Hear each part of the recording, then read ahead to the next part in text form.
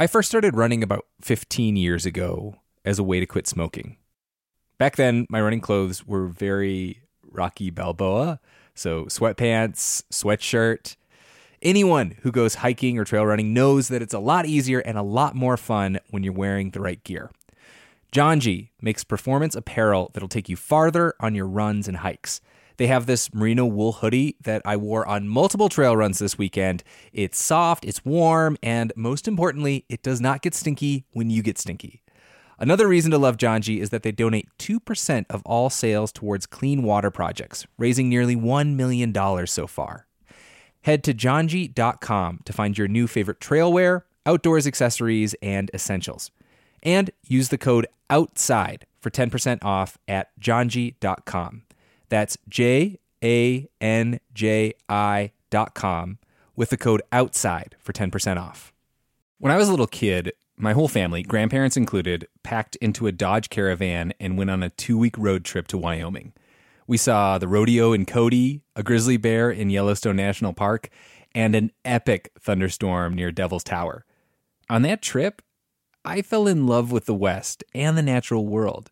This might sound cheesy, but it kind of made me who I am today. Wyoming has it all. Breathtaking hikes, kid-friendly museums, 2 of the coolest national parks in the country. The truth lies west. Discover yours at travelwyoming.com.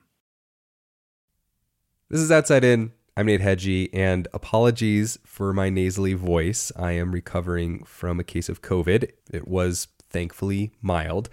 But speaking of COVID, at the beginning of the pandemic, if you remember, we put out an episode about backyard birding. At the end of his tail feathers, he's like silver.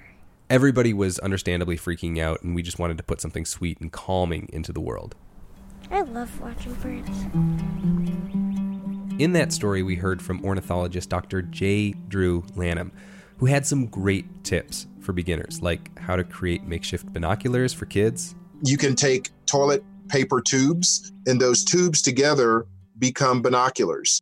But what we glossed over at the time was Dr. Lanham's own remarkable and inspiring story. So today we are featuring an episode of Going Wild with Dr. Ray Wynn Grant. It's a podcast from PBS that's more about the people that study wild animals than it is about the animals themselves. In the latest season, she talked with a shark researcher, a herpetologist, and she even chronicled her own journey as a field researcher / newly single mom. And she talked to Dr. J. Drew Lanham about how he became a birder and a bird scientist. So, without further ado, here it is, Going Wild. Enjoy. The cage doors, any that I had caged myself in, were flung open. There's nothing like it when someone says, be you, do you.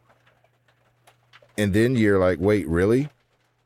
I'm talking to Drew Lanham in his home office in South Carolina. It's raining and we can hear the rain falling on this tin roof. Recently, Drew won the prestigious MacArthur Genius Grant. It's $800,000 paid out over 5 years with no strings attached. It's only given to highly creative people to help them with their future creative work in anything like art, music, literature, math, or even science. The foundation just selects you because you're a rock star. Some of the past winners include Cormac McCarthy, Ta-Nehisi Coates, Lin-Manuel Miranda, and even N.K. Jemisin. And like everyone on that list, Drew is a creative powerhouse. And his primary area of expertise is birds. Just this very sweet lilting song, this. Drew is an ornithologist, and his love for birds led him down a path to get his doctorate, do research, write a memoir, write poetry, teach, and on and on. But what's hard to believe about this award-winning scientist is that he almost didn't study birds at all. Part of my story has been one of living life, not necessarily for myself, but oftentimes for others. Here I was, a black kid, good at math and science. The algorithm was, if black and good at math and science, then engineer. I felt choiceless. I felt trapped. Really dark thoughts at times about my life. And so I have always been appreciative of chickens because it was a bird that saved my life. I'm Dr. Rae Wynn Grant, and this is a different kind of nature show, a podcast all about the human drama of saving animals. This season, I want to share my story. But I also want to introduce you to the other amazing wildlife scientists out there. Some of my friends who study hyenas, work with lizards, and even track sharks.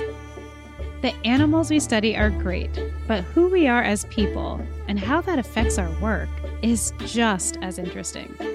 And we're going to talk all about it. This is Going Wild.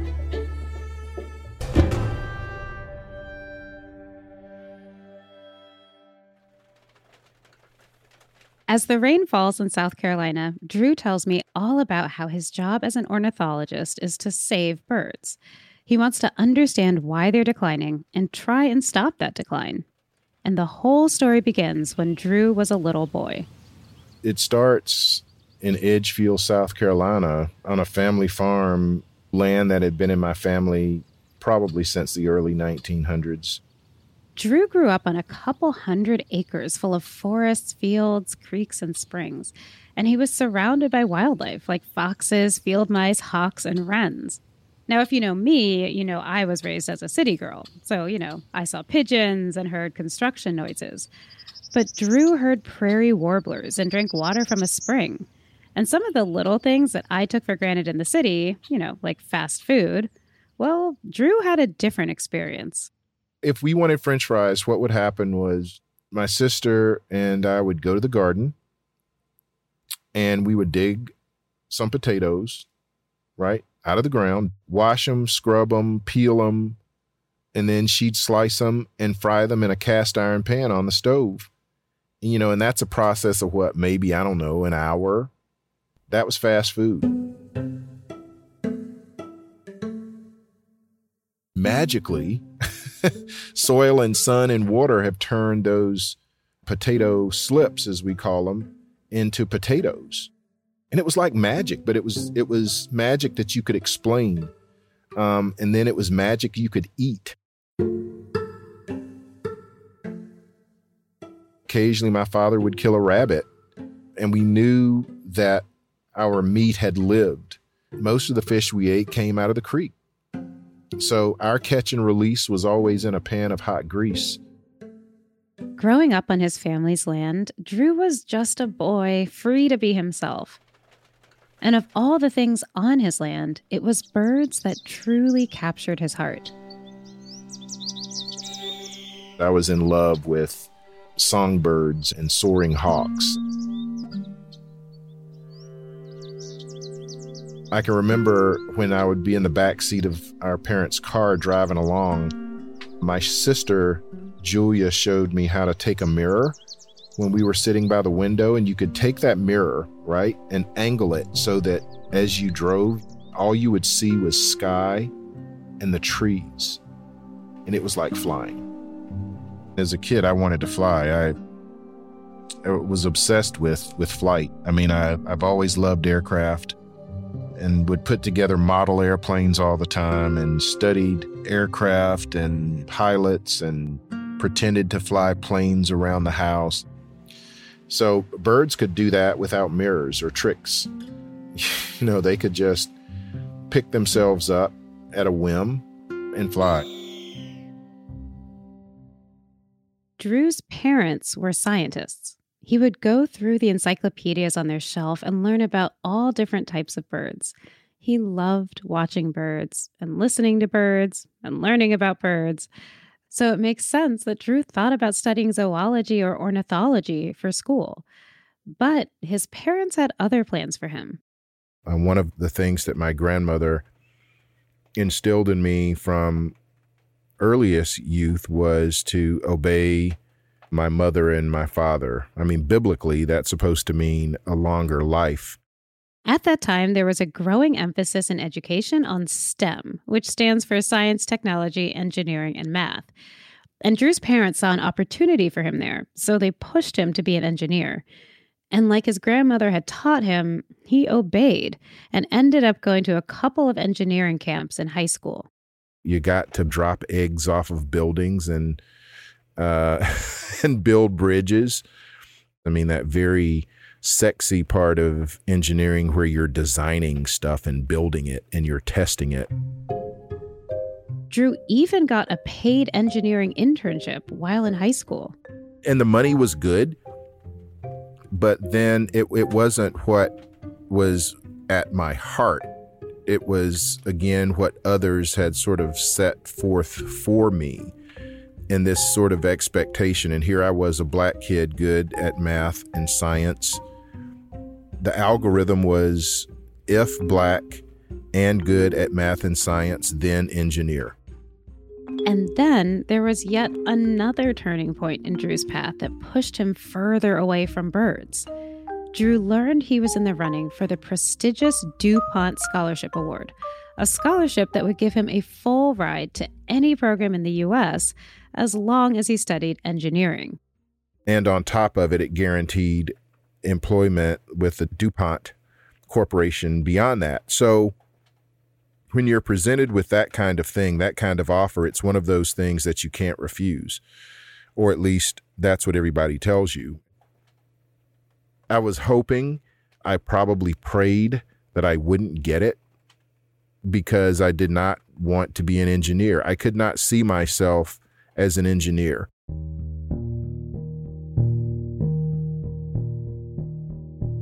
Drew got the scholarship.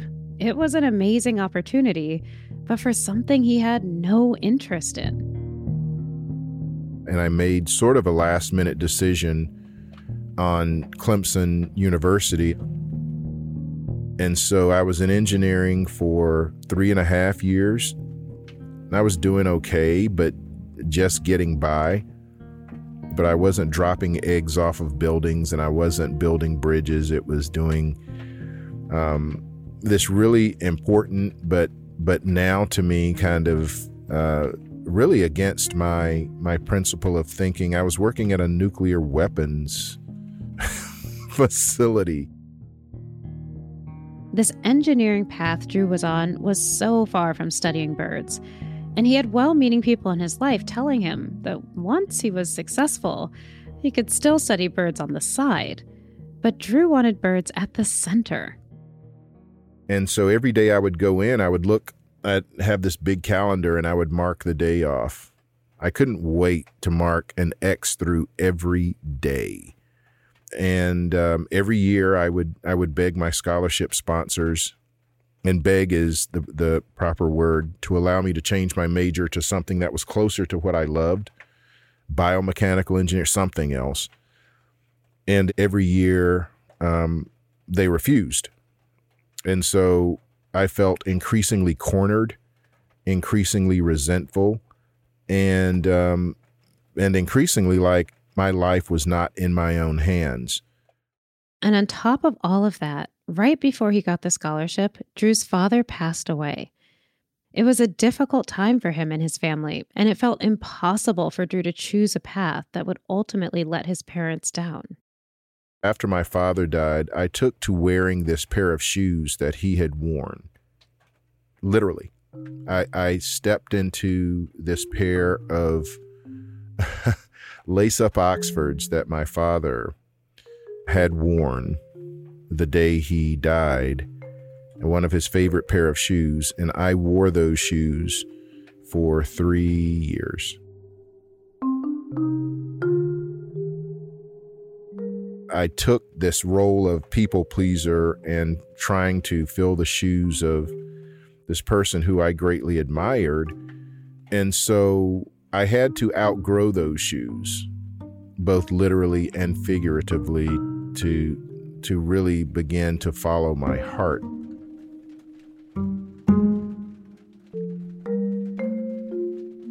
And one day, something happened where Drew realized he couldn't deny his heart any longer. He went home, back to the Lanham land where he grew up on, back to his father's land.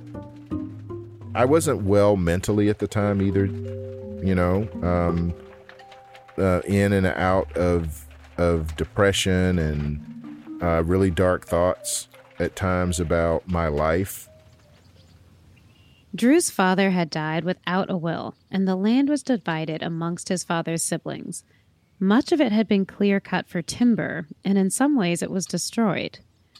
But while Drew was there, walking in that once familiar land where he used to roam wild and free, he heard something. And there was this one bird, this prairie warbler, little yellow bird with black markings, but this little bird, 3.5, 4 inch long bird, was singing from a sapling in the middle of this clear cut where the land had been ravaged. And I remember hearing that bird sing.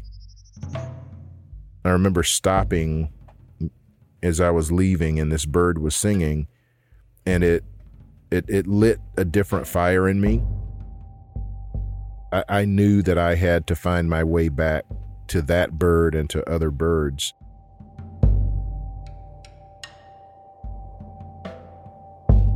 To hear just how Drew made his way back to birds, with the help of a chicken, stay tuned after the break.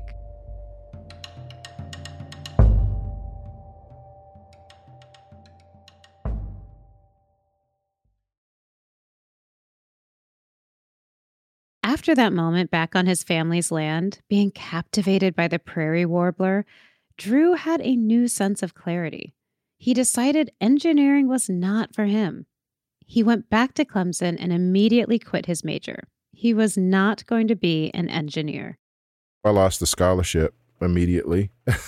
Drew didn't have the money to pay for school, so he made a desperate last-ditch attempt to be with the birds. I knew that if I went into the military, they would pay for school. And so I went to the recruiter's office. And at the time, there was this movie called Top Gun. And I thought, oh, well, I'll be a fighter pilot. I'll fly off the decks of aircraft carriers, and that way I'll fly and I'll escape some of this. And yeah, that would have been a choice that I made, but then suddenly I'm having to follow someone else's orders as work. But here's where another bird came in and saved Drew. He was 1 day away from signing his commitment to the military when he walked out to his mailbox, and there waiting for him was a letter. A letter that I almost tossed. It was from Amick Farms. And I remember opening this letter and reading it, and it was a scholarship from a chicken producer. And this scholarship originally was supposed to go to someone from a particular county who was majoring in poultry science. Well, if that person didn't exist, then there was this whole litany of people then that it could go to.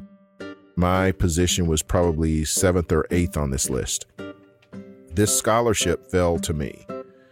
And so I have always been appreciative of chickens in this way because it was a bird that saved my life.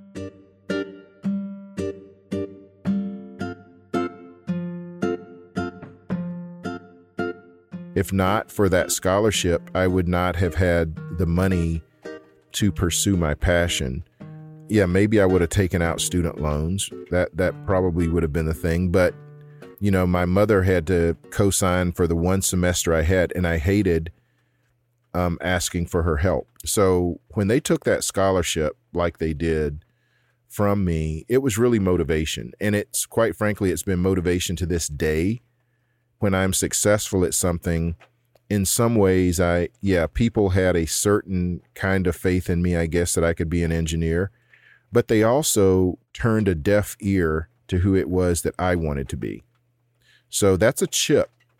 I don't think I carry very many chips on my shoulder, but that's one of the chips.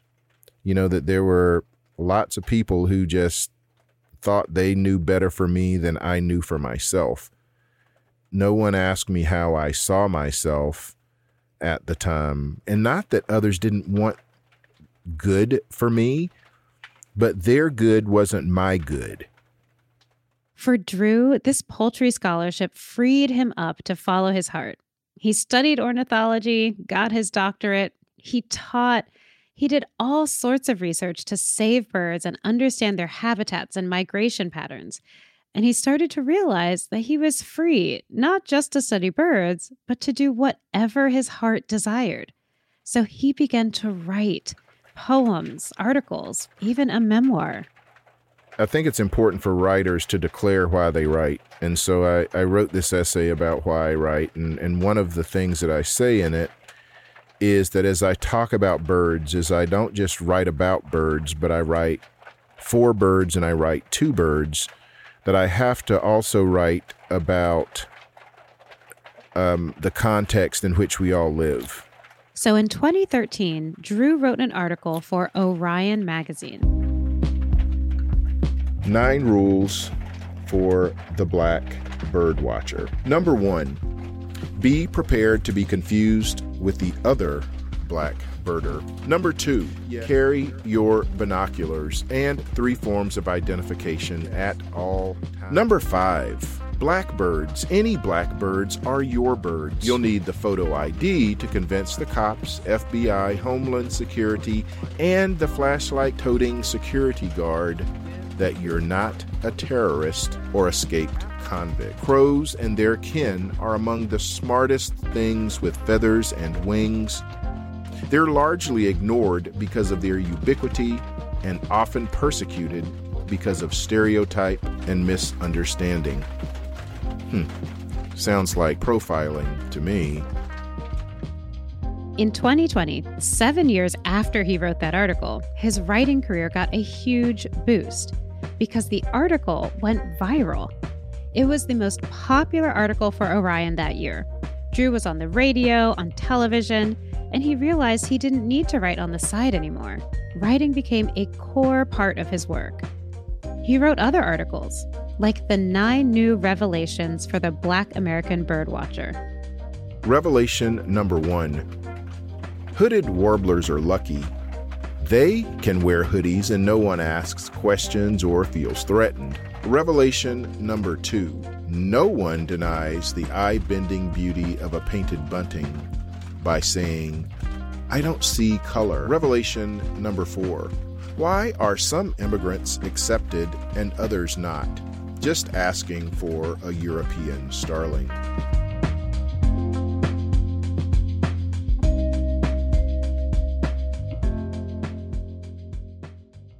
And now, Drew has yet another reason to believe that he chose the right path.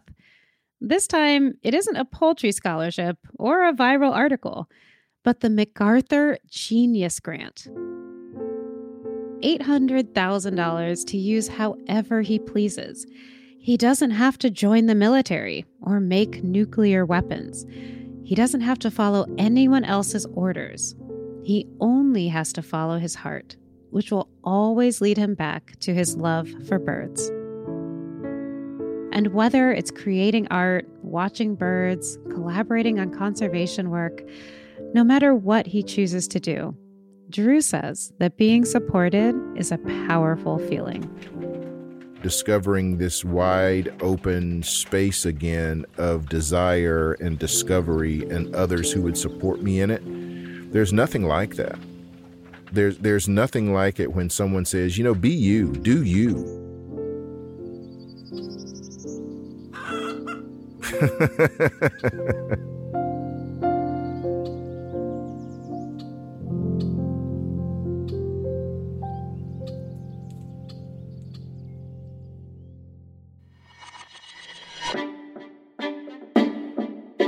You just listened to Going Wild with Dr. Ray Wynn Grant. If you want to support us, you can follow Going Wild on your favorite podcast listening app. And while you're there, please leave us a review. It really helps. You can also get updates and bonus content by following me, Dr. Ray Wynn Grant, and PBS Nature on Instagram, TikTok, Twitter, and Facebook. You can find more information on all of our guests this season on each episode's show notes. And you can catch new episodes of Nature Wednesdays at 8/7 Central on PBS, pbs.org/nature, and the PBS video app. This episode of Going Wild was hosted by me, Dr. Ray Wynn Grant. Production by Jacob Lewis, Caroline Hadelaxano, Danielle Broza, Nathan Toby, and Great Feelings Studios. Editing by Rachel Aronoff, sound design by Carriette Harmon. Danielle Broza is the digital lead, and Fred Kaufman is the executive producer for Nature. Art for this podcast was created by Ariana Bowlers and Karen Brazel. Special thanks to Amanda Schmidt, Blanche Robertson, Jane Lisi, Chelsea Satkamp, and Karen Ho. Going Wild is a new podcast by PBS Nature. Nature is an award-winning series created by the WNET Group and made possible by all of you. Funding for this podcast was provided by grants from the Anderson Family Fund, the Corporation for Public Broadcasting, and PBS.